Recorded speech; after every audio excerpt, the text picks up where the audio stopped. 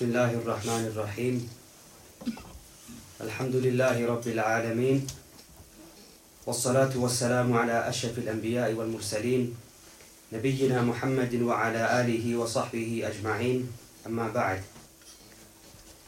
Alhamdulillah, we praise Allah subhanahu wa ta'ala that we continue this tremendous work of Shaykh Abdurrahman Sadi rahimahullah, one of the great imams of our times, from the shaykhs of another imam, Shaykh Muhammad ibn Salih al-Uthaymin rahimahullah. And in this collection, my brothers, he compiled a number of ahadith, a number of narrations of the Prophet sallallahu alaihi wasallam pertaining to aqidah, one's core beliefs, narrations of akhlaq and mannerisms, narrations of ahkam, rulings. And all of these narrations are what is known as from the Jawaami, and that is a bounty of Allah subhanahu wa ta'ala that He bestowed upon His Prophet sallallahu alaihi wasallam, where he would speak a few words, but these few words contained much fawaid, much benefit, in contrast to the speech of others where a lot of speech, a lot of words mean nothing. Whereas our Prophet sallallahu alaihi wasallam was given this over other prophets. He was given this blessing from Allah subhanahu wa ta'ala, as he mentioned himself in a hadith. The last hadith that we read was the hadith of Anas or Tamim al-Dari, afwan, radiyallahu anhu, ad-deen al-nasiha, that religion is the sincerity of purpose. And so in this hadith, to briefly summarize from the previous lesson, Shaykh Abdurrahman al-Sa'di, he mentions that in this hadith, the Prophet sallallahu alaihi wasallam repeated this statement, ad-deen al-nasiha, that religion is sincerity of purpose, to emphasize the affair, and that this affair is extremely important, and that what is found in this hadith is what causes the guidance of man. It leads to man being guided. That what is considered the rights of the religion and what is considered from the huquq, outwardly and inwardly, are found in this hadith, which is to do with an-nasiha, ad-deen al-nasiha. And the one who establishes these affairs, he has established the religion. He has fulfilled and carried out the religion as it should be carried out. In the hadith, the Prophet ﷺ was asked, for who? Sincerity of purpose for who? He said, for Allah, and for His book, and for His messenger, and for the imams of the Muslimin and their general folk, meaning the general Muslims. So he began by explaining an-nasiha lillah. He said, rahimahullah, that is that one affirms and acknowledges the oneness of Allah subhanahu wa ta'ala. He establishes His tawheed. He doesn't set up partners with Him in the types of tawheed. His complete and perfect names, they belong to Allah only, without any partners from any angle. And that one establishes ubudiyyah, servitude, outwardly and inwardly. And that he turns to Allah subhanahu wa ta'ala at all times. And turning to Allah, al-inaba, what this necessitates is you turn to Him in repentance from your sins and your shortcomings.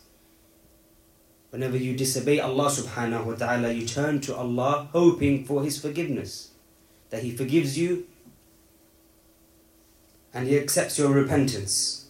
Because the Shaykh, he said rahimahullah, the servant of Allah, la budda lahu min at-taqsir, he will always have shortcomings and deficiencies. This is a must. It happens. We're weak. Every son of Adam is a sinner. كل بني آدم خطاء وخير الخطائين التوابون. And the best of those who frequently sin are those who frequently seek repentance or turn to Allah in repentance. So from establishing tawheed and having sincerity of purpose with regards to Allah subhanahu wa ta'ala, that you turn to Him in repentance. And Shaykh Ubayd adds rahimahullah that the Messenger of Allah sallallahu alaihi wasallam would seek the forgiveness of Allah 100 times in one day. And he is who he is. He is the Prophet of Allah subhanahu wa ta'ala. The best of mankind. The best in taqwa from the servants of Allah. Whose sincerity of purpose was the best. He was the best. He said, rahimahullah, that the Prophet sallallahu alaihi wasallam was the best in speech, in action and belief. But, for example, he would stand before his Lord in the night prayer until his feet would swell. And when Aisha radiallahu anha saw this from him, she said to him, why do you do this when Allah subhanahu wa ta'ala has forgiven your past and future sins? So he responded by saying, أَفَلَا أَكُونُ عَبْدًا شَكُورًا? Shall I not be a thankful servant? So this is the affair of the mu'min, the believer, that he always turns to Allah in repentance. And he strives in working righteous deeds. Because these righteous deeds, they strengthen his muraqabah, that his awareness that Allah subhanahu wa ta'ala is ever watchful over his deeds and is aware of all of his affairs and all of his actions that come from him. As for having nasiha for the book of Allah Jalla wa Ala, then Shaykh Abdul Rahman As-Sa'di, he mentions that it is by memorizing the book of Allah and by contemplating to learn its words and its meanings, and then striving in acting upon that which it contains. So then to add to that, Shaykh Ubayd rahimahullah, just reiterating, he said that the book of Allah, the noble book of Allah subhanahu wa ta'ala, has three intents and purposes. It has three intents and purposes. The first of them is at-ta'abbudu lillahi bitilawatih. The first of them is that you worship Allah subhanahu wa ta'ala by reciting these words. That the one who recites the book of Allah, this is ibadah. He worships Allah by reciting these words. This is worship. Number two, tadabburu, that the person, he contemplates, he reflects. He doesn't just recite just for the sake of reciting, although it is ibadah, but there's a greater intent behind that, is that you learn what these words mean. That you learn what they indicate and what they necessitate. And that you understand these ayat and verses of Allah subhanahu wa ta'ala with a correct understanding. And this, of course, refers back to and goes back to the scholars and the Salaf and their understanding. Their understanding is the only understanding that is correct. So we return our understanding back to their understanding, and not to our desires and those people who feign knowledge, those muta'alimun. Rather, we return them back to the true scholars that possess knowledge. And then the third intent and purpose of the Quran, and the most important of them perhaps, is al-amalu bihi, is to act upon that which you've learnt. And that is to make halal what the Quran makes halal, and to make haram that which the Quran makes haram. And the tadabbur, the reflection and contemplation that you have, the second intent, that leads to amal. That leads to action. You read the verses that Allah subhanahu wa ta'ala, indeed, He is the most merciful. So you then carry out those actions that attain Allah's mercy. You read that Allah subhanahu wa ta'ala is oft forgiving. So then you seek His forgiveness. You read the verses that mention Jannah, you ask Allah for Jannah. And then you do and carry out those deeds that will be a means for you entering Jannah. You read those verses that mention the hellfire, may Allah protect us from the hellfire. You ask Allah to protect you. You stay away from sins. And you stay away from any affair that will earn Allah's anger and His punishment and His wrath. This is what tadabbur does, it leads to amal. It leads to good deeds. As for having nasiha for the messenger, then it is to believe in him and to love him and to give him preference over yourself and your wealth and your children, over everything. You give preference to the Prophet ﷺ over everything. You love him more than everything. Alongside, of course, it is an extension of loving Allah subhanahu wa ta'ala, that you love what Allah subhanahu wa ta'ala loves. And Allah loves His Prophet, so we love His Prophet more than ourselves and our children and our wealth and so on. From having nasiha to His Messenger sallallahu alaihi wasallam is that we follow him in the fundamentals of the religion and the branches, in both. That we give precedence to his statement over any other statement. Whoever that Imam may be, or how close that person is to you, how much affiliation you have for him, how much love you have for him. The only individual we blindly follow is the Prophet sallallahu alaihi wasallam. Nobody else besides him. So we give precedence to his statement over anybody else. And that we strive as much as we are able to follow his hadi, his way, his guidance. He came with the sharia which is from Allah subhanahu wa ta'ala. And his way is the best of ways. There is nothing better than his way. Then why should we not then follow that hidayah and strive to be upon his sunnah and cling to his sunnah? The Prophet ﷺ said when he was speaking about his sunnah and the sunnah of the rightly guided khulafa, "Addu alayha bin nawajid." Bite onto it with your molar teeth. And this is how the believer should be. Meaning strive in clinging onto the sunnah. And this is how the Muslim should be. And this is how he has nasiha for the Messenger of Allah sallallahu alayhi wasallam. As for having nasiha for the imams of the Muslimin, then that is referring to the rulers, the Muslim rulers. You believe in their wilayah, in their rulership, you obey them, you listen and obey, and you encourage the Muslims upon this also. And that you strive as much as you can for their guidance.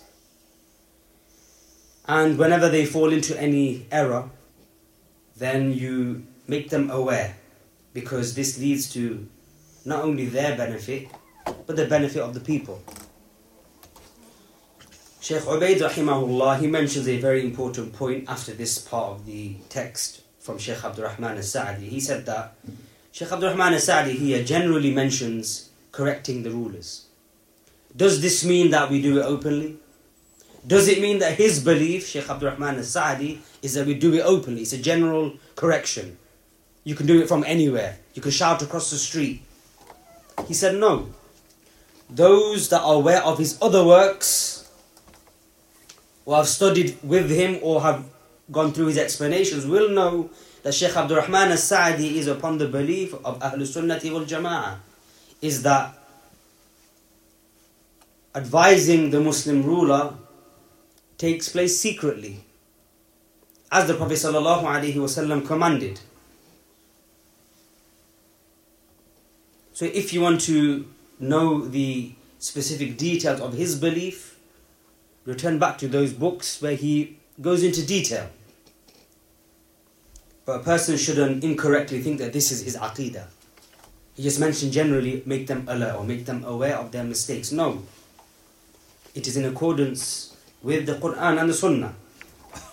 Shaykh Ubayd rahimahullah, he mentioned the hadith of the Prophet sallallahu alaihi wasallam, which indicates what our belief is concerning advising the ruler. He said that the Prophet sallallahu alaihi wasallam said, "Man arada an yansaha li sultanin bi amrin fala yubdi lahu alaniya, walakin liyakhudh bi yadihi fayakhlu bihi fa in qabila minhu fadhak wa illa kana qad adda alladhi alayhi lahu." This hadith where the Prophet ﷺ said, whoever wants to advise the ruler, he does not do it openly. However, he takes him by his hand and he is alone with him, and then he advises him. He does it in secret, not amongst the masses. If he accepts this nasiha, this advice, then that is what he intended. فَإِنْ قَبِلَ مِنْهُ فَذَاكَ. If it is accepted, then he's done what he's wanted, it's occurred. If it isn't accepted from him, meaning the one who gives advice, the ruler doesn't accept it, if it's done in secret, then he, the advisor, has done that which is upon him. He's fulfilled his duty. He wants, of course, the nasiha to be accepted, but that's not, if it doesn't occur, then he's given, or he's done his wajib upon himself. He's fulfilled his wajib, his duty. So Shaykh Ubayd rahimahullah, he mentions that from this hadith, 3 affairs are clear. From this hadith, 3 affairs are clear. Number 1, that it is not from the sunnah to make widespread and known the errors of the rulers, the Muslim rulers. That a person shouldn't stand on the pulpit amongst the masses and shout out these errors, making the people aware. This is not from the sunnah. Rather, it is from the actions, it is from the action of the Khawarij, Al-Qa'adiyya. Those Khawarij that actually sit in their chairs and they incite others with evil. This is from their way. They incite others against the Muslim ruler. Affair number 2, or point number 2, that when you give nasiha, the affair isn't that the nasiha is accepted. That's not why you give nasiha, that it is accepted. I'm only going to give nasiha if I think it's going to be accepted, otherwise I won't. That's not why you give nasiha. This is not why you advise others. What is upon you is that you make your brother aware of his errors. And of course you do it with sidq, with truthfulness and sincerity. You do it for the sake of Allah subhanahu wa ta'ala. You don't do it for a personal gain, to make yourself feel good, to give victory to yourself. Because this is when the doubts and whispers enter. Rather, it should be done for the sake of Allah. And if one does this, then he has fulfilled his duty, and accountability from him has been lifted. The third affair is that Shaykh Ubayd rahimahullah, he mentioned that nasiha takes place in secret. That when you advise the Muslim ruler, it is done secretly. Even if he's from the closest of people too, you do it secretly, as the hadith mentions.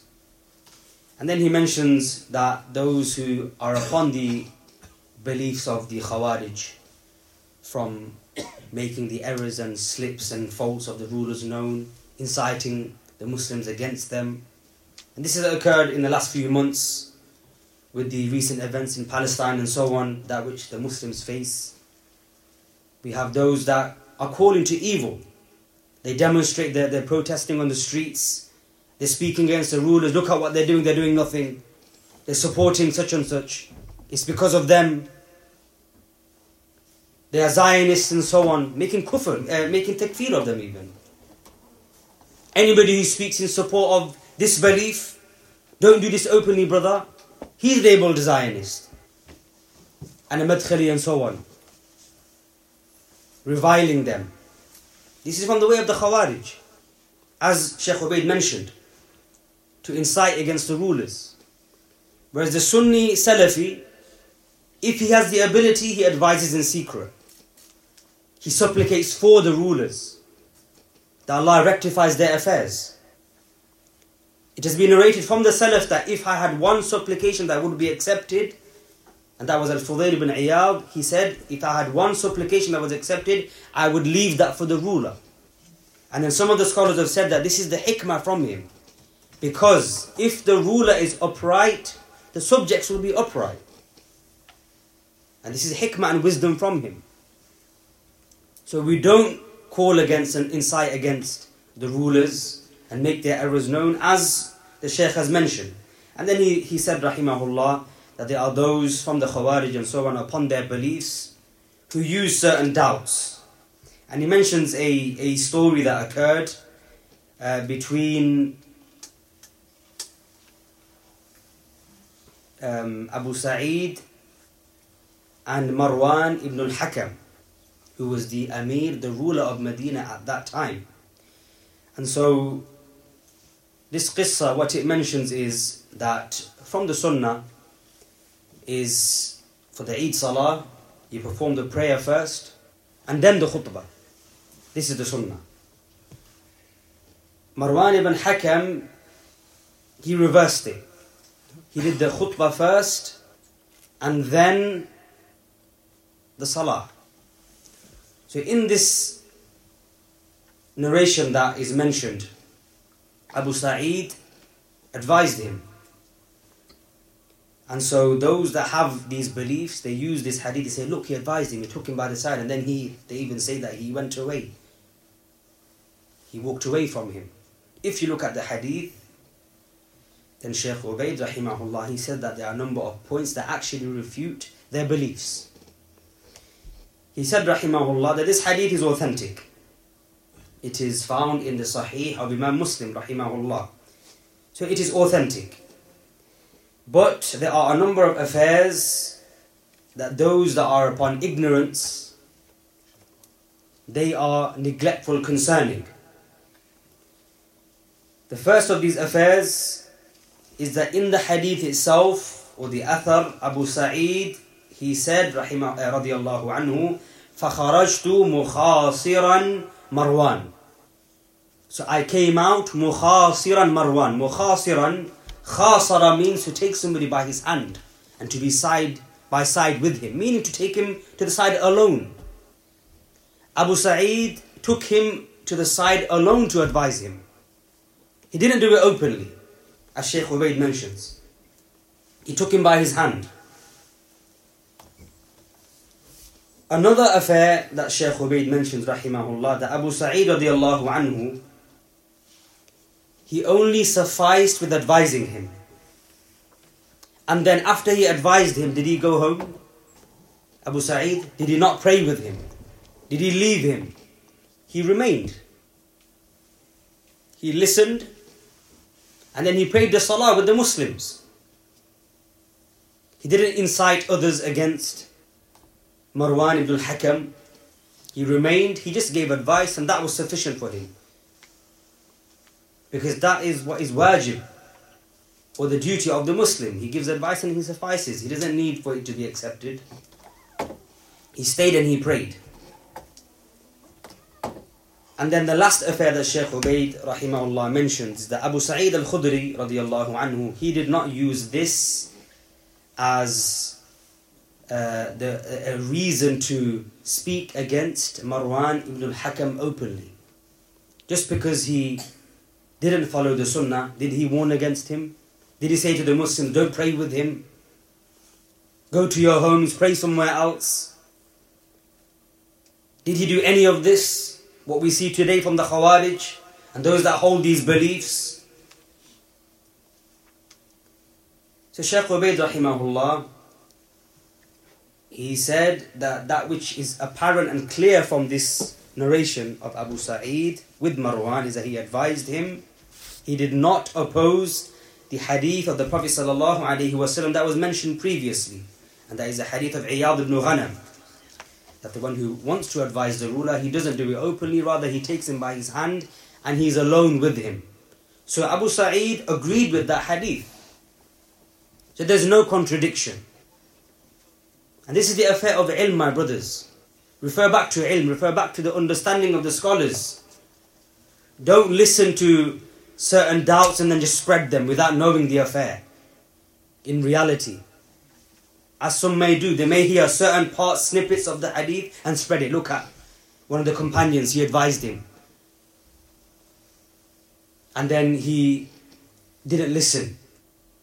He didn't sit with them. There are people who spread these doubts. But this is not the case with the hadith.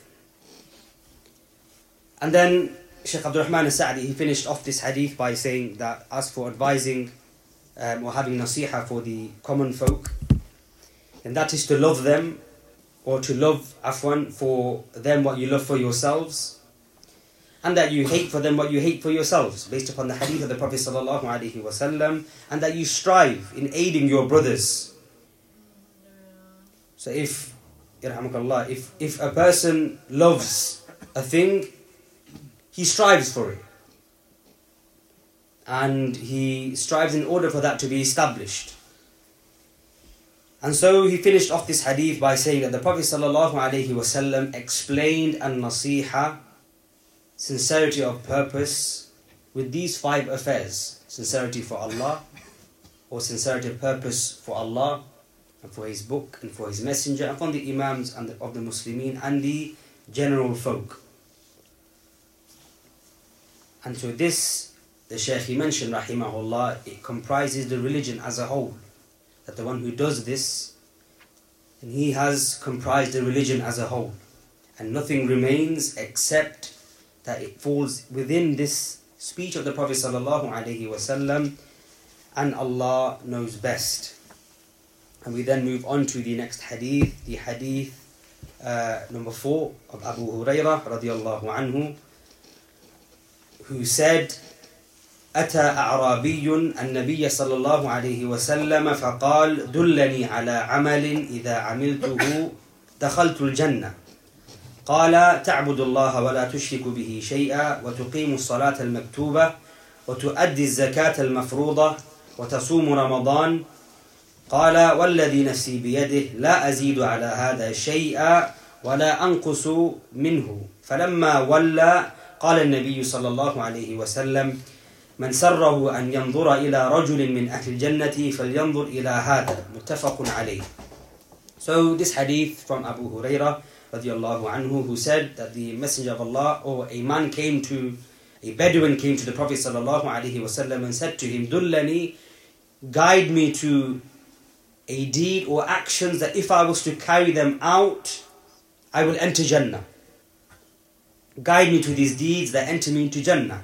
So the Prophet ﷺ said to him, worship Allah alone, and do not set up partners with Him. Do not set up any partner with Him. Don't commit any shirk. Worship Him alone, and do not set up partners with Him in anything.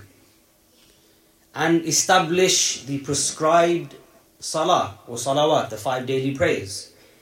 And to give the zakat that is wajib upon you. To give the zakat that is obligatory upon you. And to fast the month of Ramadan. So these are the affairs that the Prophet ﷺ mentioned. And so this man, after hearing this A'rabi, this Bedouin, he said, by him in whose hand is my soul, I will not add anything to this, meaning what you've advised me with, I will not add anything, and I won't take anything away. Whatever you have mentioned, I will do exactly that. So when this man turned away and he left, فَلَمَّا وَلَّى, the Prophet ﷺ said, whoever wishes to see a man from the people of Jannah, then look at this man, or look at this person. And this is a shahada, this is a testimony from the Prophet ﷺ that this man is from the people of Jannah. Allahu Akbar. And this hadith is found in the Sahihain. The Sahih of Imam al-Bukhari and the Sahih of Imam Muslim. Shaykh Ubayd rahimahullah, he says that Hani'an lahu, glad tidings to this man. Hadihi shahadatun lahu min nabiyyihi sallallahu alayhi wasallam. This is a shahada, a testimony from the Prophet sallallahu alayhi wasallam for this man, that he is from Jannah. Wa a'adhim biha min shahada, and how tremendous and great a testimony. Who better than the Prophet ﷺ to say about a person that he is from Jannah? So this is what Shaykh Ubayd rahimahullah said. Shaykh Abdurrahman Sadi, he gives a very brief sharh of this hadith.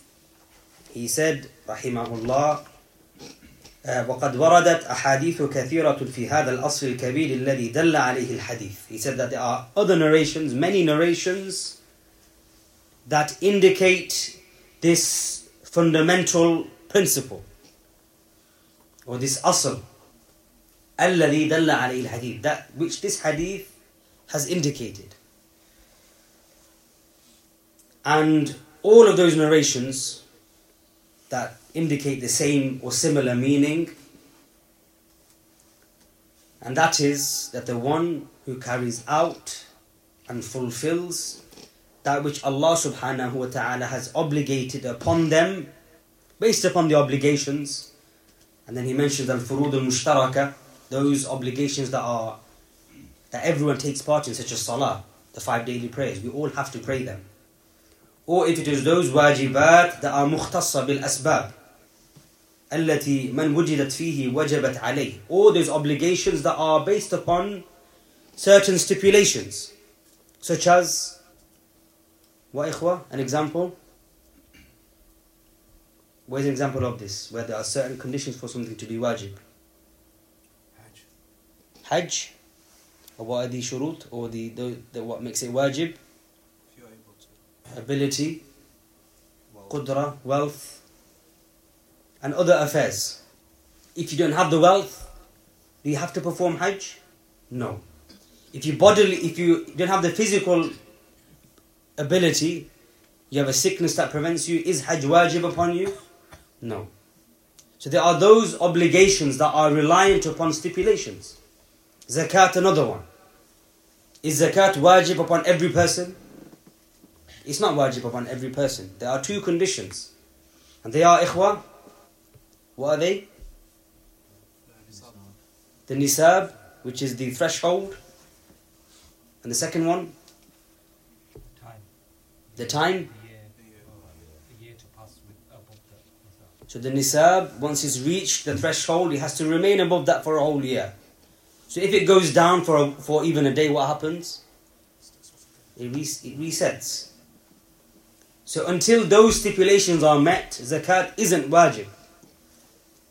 So these are the types of furud that the Shaykh has mentioned, rahimahullah. Whenever they are wajib upon you, if you carry them out as you should, with their conditions and their pillars and their wajibat and so on, and you refrain from haram, then a person deserves to enter into Jannah. Istahaqqa dukhul al-Jannah. This is what he deserves, based upon the hadith and other narrations that indicate the same meaning. And a person will be saved from the hellfire. He then said, rahimahullah, وَمَنِ اتصف بهذا الوصف فقد استحق اسم الإسلام والإيمان وصار من المتقين والمفلحين. That the one who is described with that which is found in this hadith, he carries out the wajibat, he refrains from haram, then he deserves to be called a Muslim and a believer. And he is from those that are the muttaqeen, those that have taqwa, those who fear Allah subhanahu wa ta'ala, al-muflihin, and those that are successful. And this is how one attains success in this worldly life and in the hereafter. Carry out the wajib, refrain from sins. Don't disobey your Lord. And he is from those who traverses upon the straight path. Whoever does this, this is the straight path. Stay away from haram, carry out the wajibat. This is the straight path. And then he said, rahimahullah, a hadith that resembles this hadith, and he goes on to hadith number 5, al-hadith al-khamis, is the hadith of Sufyan ibn Abdullah al-Thaqafi, radiyallahu anhu, who said, قلت يا رسول الله قل لي في الإسلام قولا لا أسأل عنه أحدا بعدك. Sufyan ibn Abdullah al-Thaqafi, he said, I said, O Messenger of Allah, mention to me a statement concerning Islam that I don't need to ask other than you after you, meaning you alone I will ask, and I won't need to ask anybody else. Tell me something to do with Islam that I don't need to turn to anybody else for. So the Prophet ﷺ again mentioned a very small statement. He said to him, قُلْ آمَنْتُ بِاللَّهِ ثُمَّ اسْتَقِمْ. Say, I believe in Allah, and then remain steadfast. Say, I believe in Allah, and then remain steadfast. قُلْ آمَنْتُ بِاللَّهِ ثُمَّ اسْتَقِمْ. And this hadith is found in the Sahih of Imam Muslim. Shaykh Abdurrahman al-Sa'di, rahimahullah, he begins by saying that this man, Sufyan ibn Abdullah al-Thaqafi, and indeed the Bedouin, this man in particular, he asked the Prophet sallallahu alaihi wasallam for a statement, kalam, that is jami' lil khair, nafi', and that is comprehensive and includes all of good. Jami' lil khair, it is comprehensive in terms of that which it contains from good, and it is beneficial. Musilan sahibuhu ila al-falah, and that this statement leads to its person who utters it to success. It leads him to success. Al-falah. So the Prophet sallallahu alaihi wasallam, what did he command him with? He commanded him to have iman, to believe in Allah. الذي يشمل ما يجب اعتقاد من عقائد الإيمان وأصوله وما يتبع ذلك أو وما يتبع ذلك من أعمال القلوب والانقياد والاستلام لله باطنا وظاهرا ثم الدوام على ذلك. He said, rahimahullah, that he said to him to believe in Allah. Say, I believe in Allah. This is iman in Allah subhanahu wa ta'ala.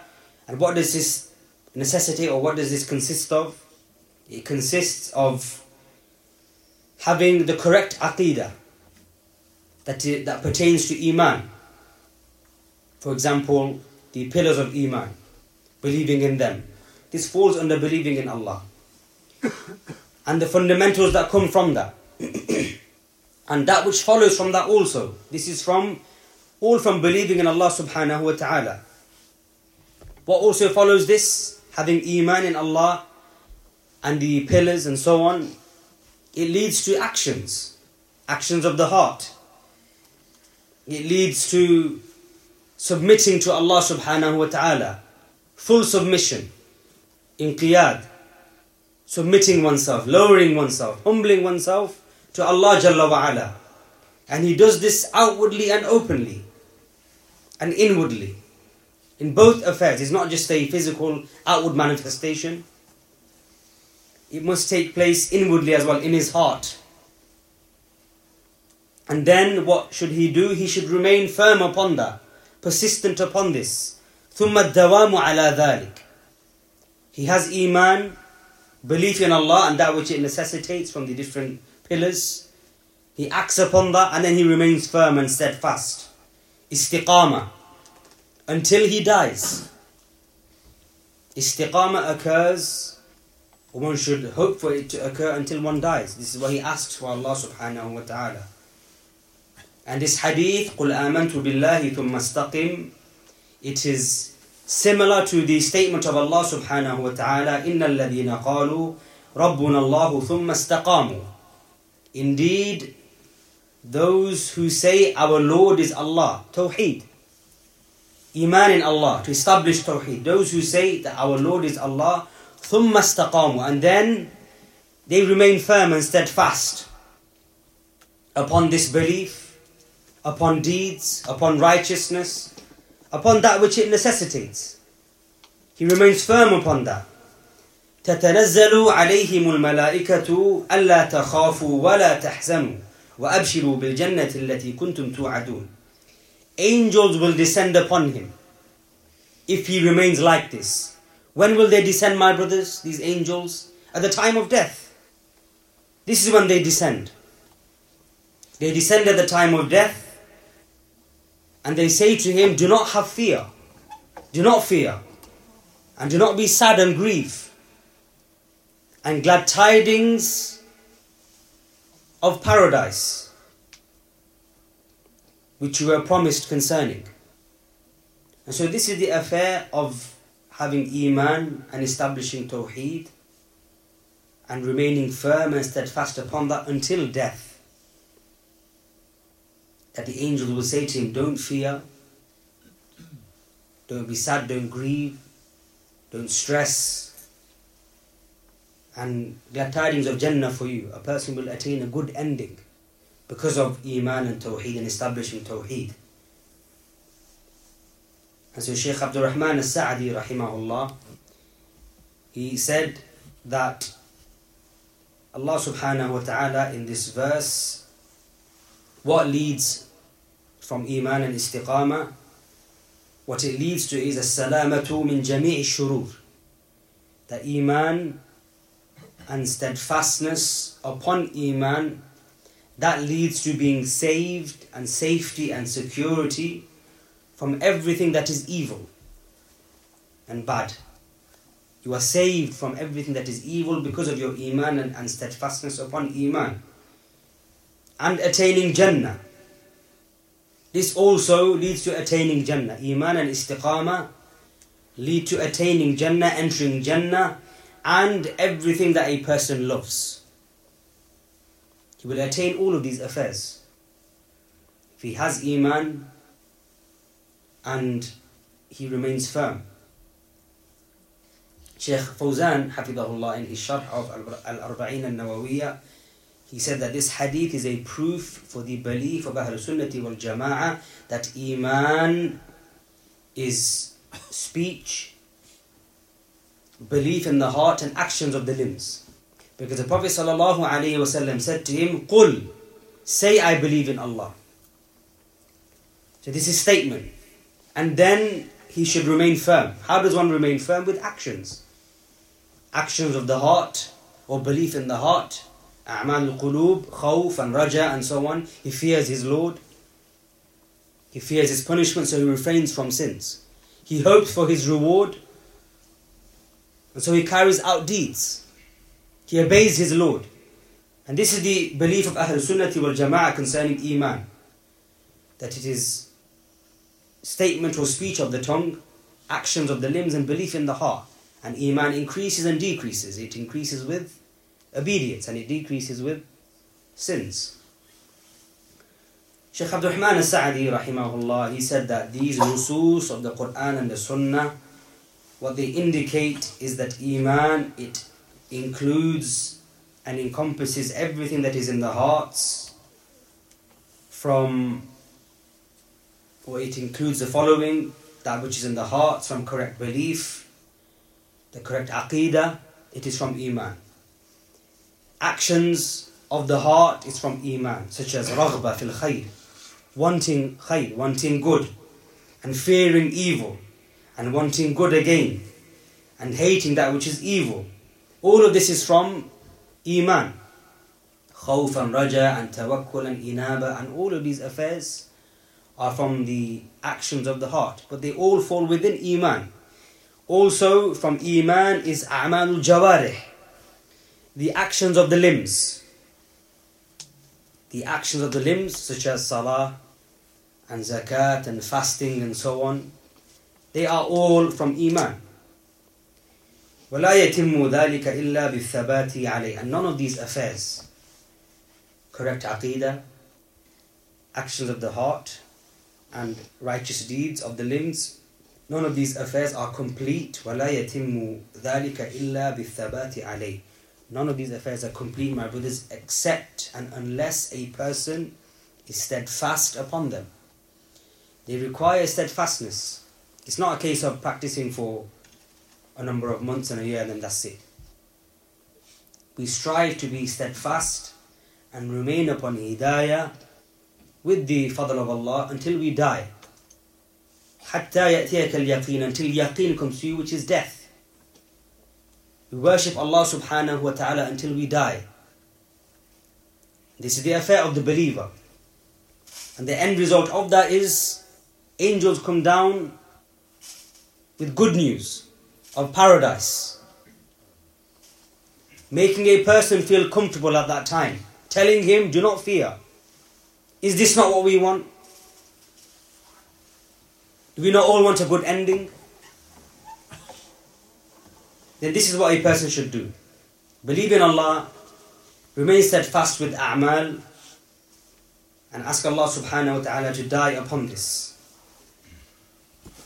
And with that, my brothers, the Shaykh, he finished hadith number 5. And we can read through hadith number 6, bi'idhnillahi ta'ala. The final hadith, the hadith of Abdullah ibn Amr radiyallahu anhuma, a companion, son of a companion, who said, قال رسول الله صلى الله عليه وسلم, that the Messenger of Allah صلى الله عليه وسلم said, المسلم من سلم المسلمون من لسانه ويده والمهاجر من هجر ما نهى الله عنه متفق عليه وزاد الترمذي والنسائي والمؤمن من أمنه الناس على دمائهم وأموالهم وزاد البيهقي والمجاهد من جاهد نفسه في طاعة الله. He mentioned a number of narrations together that have different wordings, but the asr is the same.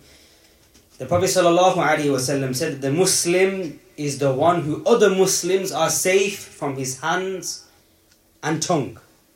He is the Muslim. Other Muslims are safe from his hands and his tongue.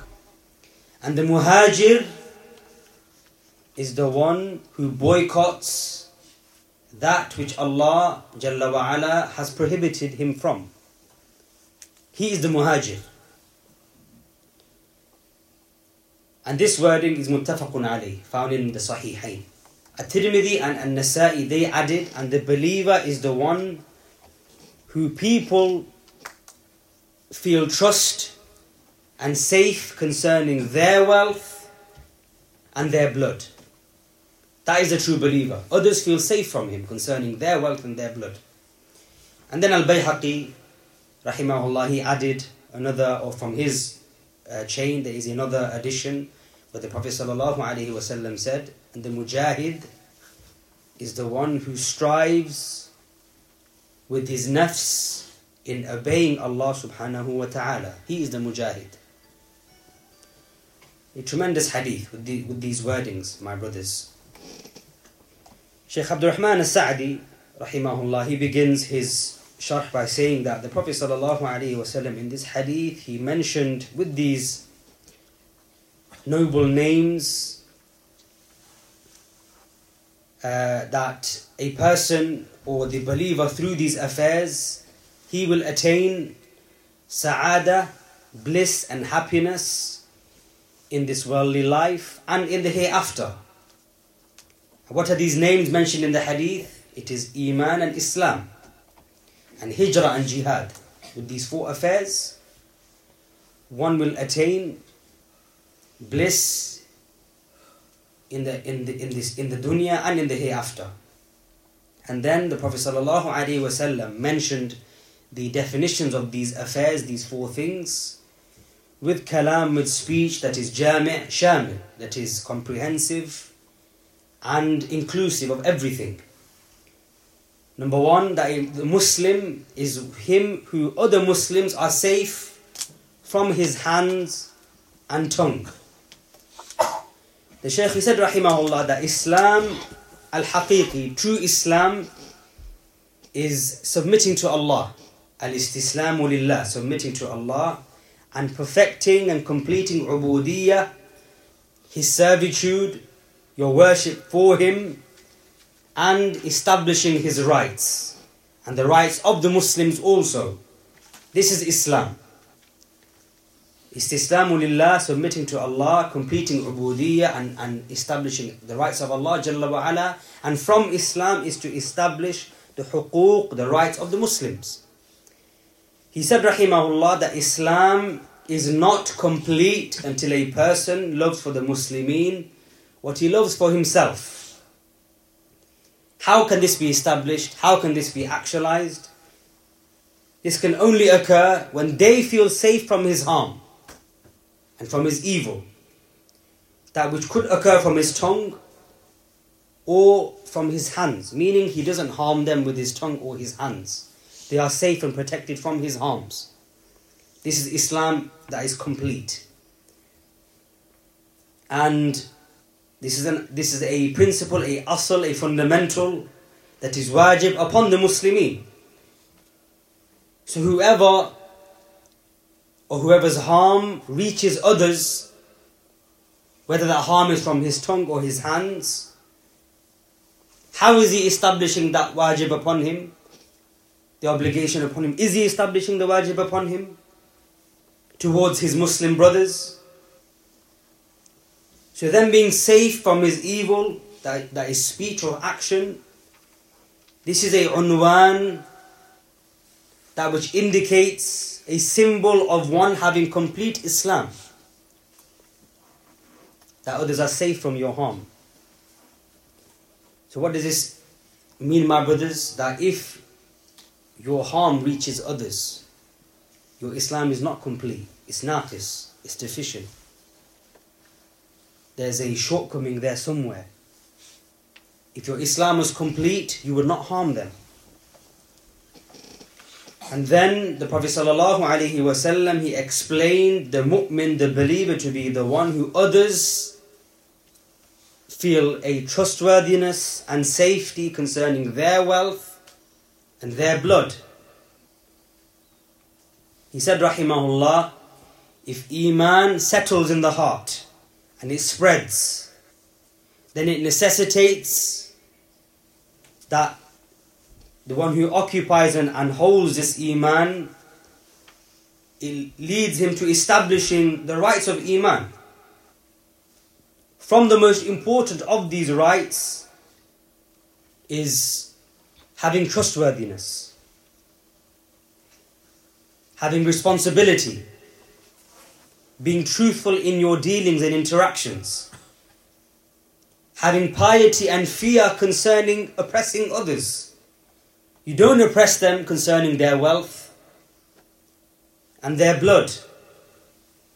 And whoever is known to be like this by the people, and they feel safe concerning him, they trust this person concerning their wealth and their blood, they trust him, and they know from him these affairs because he has amana, then this indicates that he is establishing these wajibat. And this is from the most specific wajibat of Iman, as the Shaykh has mentioned. The Prophet ﷺ said, La iman liman la amanata lahu, that there is no Iman for the one that has no trustworthiness. If a person is deceptive and deceitful and treacherous, this is an indication that his Iman is defective. La imana here, it doesn't mean nafyul Iman, it means nafyul kamal. His Iman isn't complete.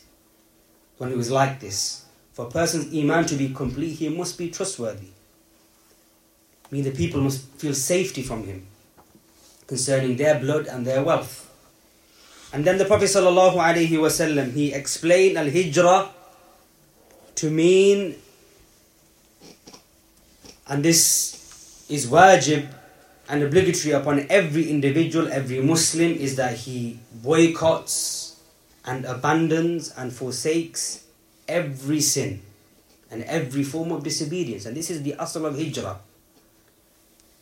Al-hijrah now is used to mean migration, but the asl of the word, the origin of the word, refers back to boycotting something. A person, when he performs hijrah, that is specific, it goes from one land that he boycotts to another land. But hijrah here, the Prophet ﷺ explained, or the muhajir is the one who boycotts sins, whatever that sin may be. This is the muhajir. And this is the fard, the wajib upon every person. This is obligatory upon every person in all situations and circumstances. That indeed Allah subhanahu wa ta'ala has made haram for His servants transgressing those boundaries and those limits that He set. If you know that which is haram, you stay away. Stay far away from the haram. And that is wajib upon every person. Even those means that lead to it. The avenues that lead to sin, you stay away from them also. Allah subhanahu wa ta'ala says in the Quran, وَلَا تَقْرَبُوا الزِّنَا. Do not come close to zina. The scholars, they say that He didn't say, don't fornicate. He said, don't come close to zina. How does one stay away from zina to this extent? Or how does one come close? He falls into those affairs that are means. And then that leads to the action itself. Or it could be an avenue to the action itself. But the believer, he refrains from even the avenues that lead to it. The various ways that could lead to this sin. And indeed every sin.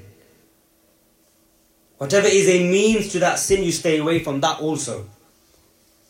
And this is wajib upon every person. And of course, he said, rahimahullah, the hijrah that is khassa, that is specific, is the hijrah where one migrates from the country or residence of kufr or bid'ah to the country of Islam or residence and place of Islam and sunnah. But this is only a part of hijrah, or a specific part of hijrah. وَلَيْسَتْ وَاجِبَةً عَلَى كُلِّ أَحَدٍ. And it is not wajib upon every individual, every person, this specific type of hijrah. وَإِنَّمَا تَجِبُ بِوُجُودِ أَسْبَابِهَا الْمَعْرُوفَةِ. It only becomes wajib if those known conditions are met. Otherwise, it's not wajib, it's mustahabba. As for that which is mentioned in the hadith, from refraining from sins, boycotting sins, this is wajib upon every single person. Every single person, every single Muslim.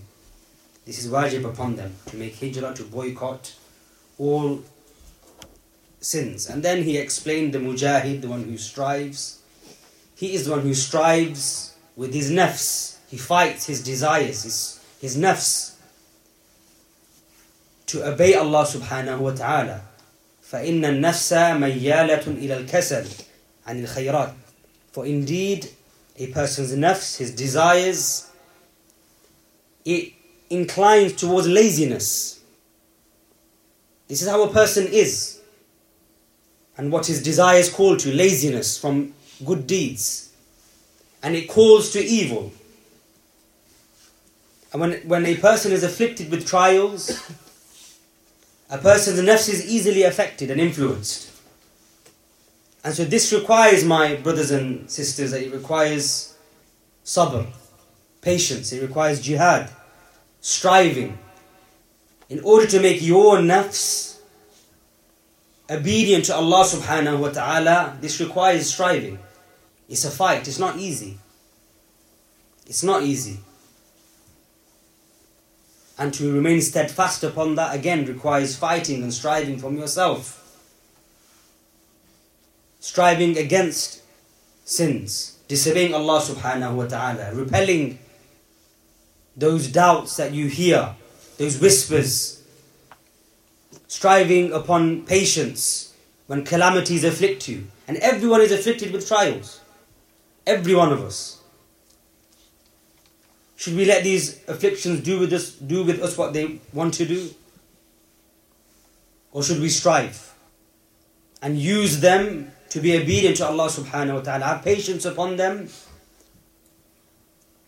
and then that leads to ta'ah and obedience.